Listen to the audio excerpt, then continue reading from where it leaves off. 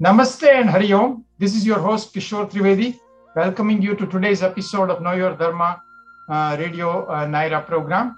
As you know, this radio program is part of Know Your Dharma initiative of the Hindu Society of North Carolina.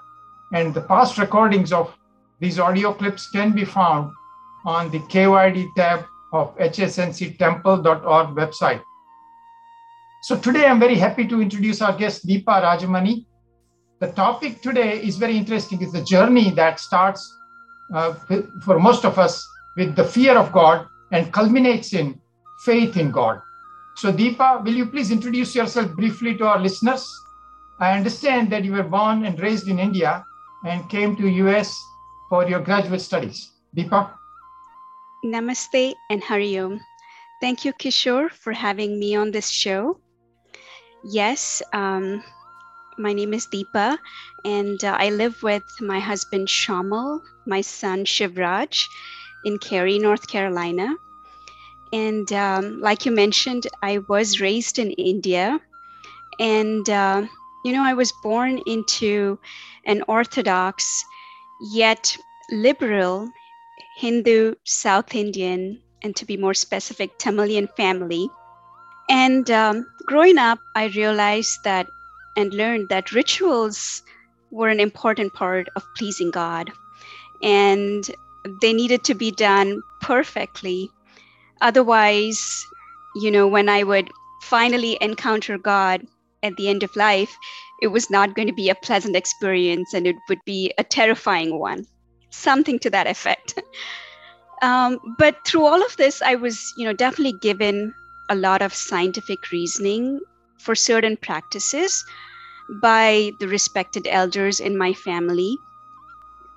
But eventually, deep within, it did not make sense to me that God would require specific delicacies or a particular attire and levels of hygiene only a few days in a year, during festivals, and at a specific duration, at a specific time.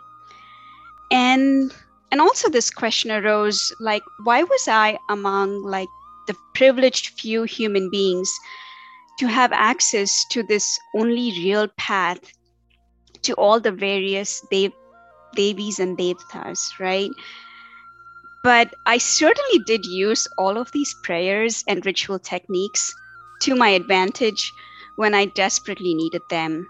For instance, I would make 108 rounds of my favorite Bhagwan Sri Ganesha shrine when my exam results were due. And most of the time, my results were miraculous. So I did believe and was convinced that it was God's intervention that got me the 80% in my 10th grade, right? And oh yes, always God was keeping score on the number of rounds, or else he would be really upset that I didn't deliver on this promise. And through all of the above practices that I mentioned, I did notice that I felt a sense of bliss while performing the rituals in front of the shrines or during my prayers at home. Especially the temples offered such a pleasant ambiance with their glorious architecture. Walking barefoot on the stone or marble floors to the sound of the mantras and the view of the sky and the trees and the flowers while I made those 108 rounds, it formed a magical bond between me and nature. And I observed that there were people from all walks of life at the temple. So you would see the rich, the poor, the healthy, the sick, the bold, the shy, the old, the young, all kinds and flavors of human beings. And we were all here to bow down in front of this superpower and would always be so eager and focused for the few minutes of the one-on-one meetings with God. And what touched my heart further was the rigor and the discipline exemplified by the priests towards their temple duties. They are so learned and they're just there to be able to offer God's blessings to us while earning a meager income. All of these sites lifted me up and also grounded me to what really matters and made me be true to my inner self. After all, God knew everything, and so how could I lie in his or her presence? Along with this, my parents, though orthodox, they were really liberal and accommodative of my leniency with some of these rituals and religious practices. So I always felt obligated to reciprocate and show my love and respect for their beliefs by attempting to follow the rituals specified. So my connection with God was mostly out of fear. Well, that's a beautiful description of the childhood. This is probably typical of kids raised in a Hindu faith, that they follow the rites and rituals and go to temples due to tradition, respect to the elders, and the implicit and sometimes explicit fear of the consequences if they don't follow the traditions. It is hoped that as they mature, they will learn the fundamentals of Sanatan Dharma as enshrined in Bhagavad Gita, Upanishads, and Yoga Sutra. Deepa, will you please recite one of your favorite prayers from your childhood? Absolutely. This is still one of my favorite prayers. It's the mantra Om Gam Ganapataye Namo Namaha. And the translation is bowing all the way down to the Almighty Ganapati with all our existence and accepting all his nice qualities in our self-being. Beautiful, beautiful. Deepa, you then came to US for your graduate studies. Tell us about your journey to US and corresponding evolution in Dharma. Absolutely. So about 20 years ago in 2002, I embarked on this new chapter in my life. I departed from my home in India, far away from my family and good friends, to pursue my master's in USA. I was nervous and really vulnerable to make this journey, but I knew that this was my path and I had to do my best to keep going. Because after all, I was going to land in this land of opportunities where my dreams were guaranteed to come true, right? So as soon as I landed in the US, I experienced so much of love and warmth from so many souls. I just had to ask for help, and people would take time out of their busy lives to drive me, pick me up from the airport, drive me around for groceries, host me for a couple of days, and so many more things. For instance, like my roommates would make me a warm cup of tea first thing in the morning, and my friends would be so enthusiastic to prepare meals for me. But very soon, the focus shifted to academics. And that's when I met a friend, Shamal, who's now my husband.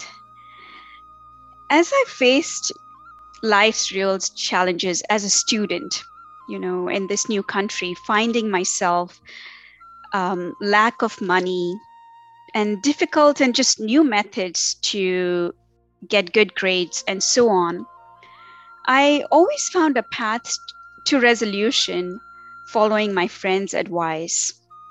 One unique characteristic of Shamal that attracted me was his bragging. You heard me right. He was always proud of his strengths and life's gifts and was not afraid to flaunt them or demonstrate them when challenged. So here's an instance of one powerful true life story that I never get tired of hearing him narrate, which goes like this. One of the best gynecologists in Mumbai had assessed and declared it was impossible for my mother-in-law to conceive. My father-in-law then prayed to Bhagwan Sri Krishna and recited specific mantras to grant them a child. My mother-in-law, among other deities, she prayed to Sri Ganesha, who's the remover of obstacles. and also Mother Mary and infant Jesus. And due to their undeterred faith and belief, in their own unique ways, Shamal was born after 10 years of his parents' marriage. So Shamal was truly special because he was a miracle baby and evidence that God specifically had heard his parents' prayers and delivered his or her blessings. So how amazing is this? So I experimented with this faith in God, and then it opened doors to my learning that all of life force are actually forms of energy and do follow certain laws. It's indeed great to see such a happy couple, you and Shamal. And of course, the power of prayers is immense. I also want to compliment you or your situation that people were very happy to help you when you came to US. This may not always be the case. I've heard people being very depressed and so on. So I think as a community, we need to support these individual graduate students who come from India, and they need our moral and dharmic support. So I wish that more and more of us come forward and help our young kids coming from there. So please tell us about your own pregnancy. You told us about your mother-in-law's pregnancy, now your own pregnancy. Absolutely. So there's another lesson here for me to learn, right? So through, Shamal's story, I was, always in awe of those lessons learned. And I feel truly special and honored to be married into this family, right? But we experienced a similar miracle with my own son's birth. A highly competent and well-decorated prenatal specialist from Denver had looked me in the eye when I was like 7 months pregnant and said, give up all your false hope and accept that your newborn would have to live a compromised life due to a specific health condition. It was devastating at the time. And, we tried to gather strength. And as soon as my mother-in-law heard about this, she prayed religiously for 2 months until I delivered my son. At the time, we were just counting our blessings to welcome our son into this world, no matter his health condition. Just his birth was so magical, and to be in presence of this life form and to be given the privilege of his upbringing was so special. We prayed and we gathered strength for his first medical examination. And we couldn't believe our ears when the doctors declared him to be perfectly healthy. So there was no evidence of the health condition that was detected and diagnosed during my pregnancy by this specialist using hardcore facts such as, repeated ultrasound imaging and just his wealth of experience in the field. So at that time, I was convinced that my mother-in-law's faith and prayers had actually enabled this turn of events. The divine had not just sent my parents-in-law my way to give me like theoretical explanations of the power of faith, but also provide me with like practical examples with my own son's birth to reinforce the power of faith in God, all and unfolding, right in front of my eyes. Wonderful. That's a wonderful story. Once again, the divine works in mysterious ways, and prayer seems to always help. In this radio program, we have had an episode on the power of prayers with Sri Ramaswamy ji. So other people are welcome to look at the audio clip from the past program. But before we go on to the next set of questions in this dialogue, let's take a small break, and we will be right back. So don't go away.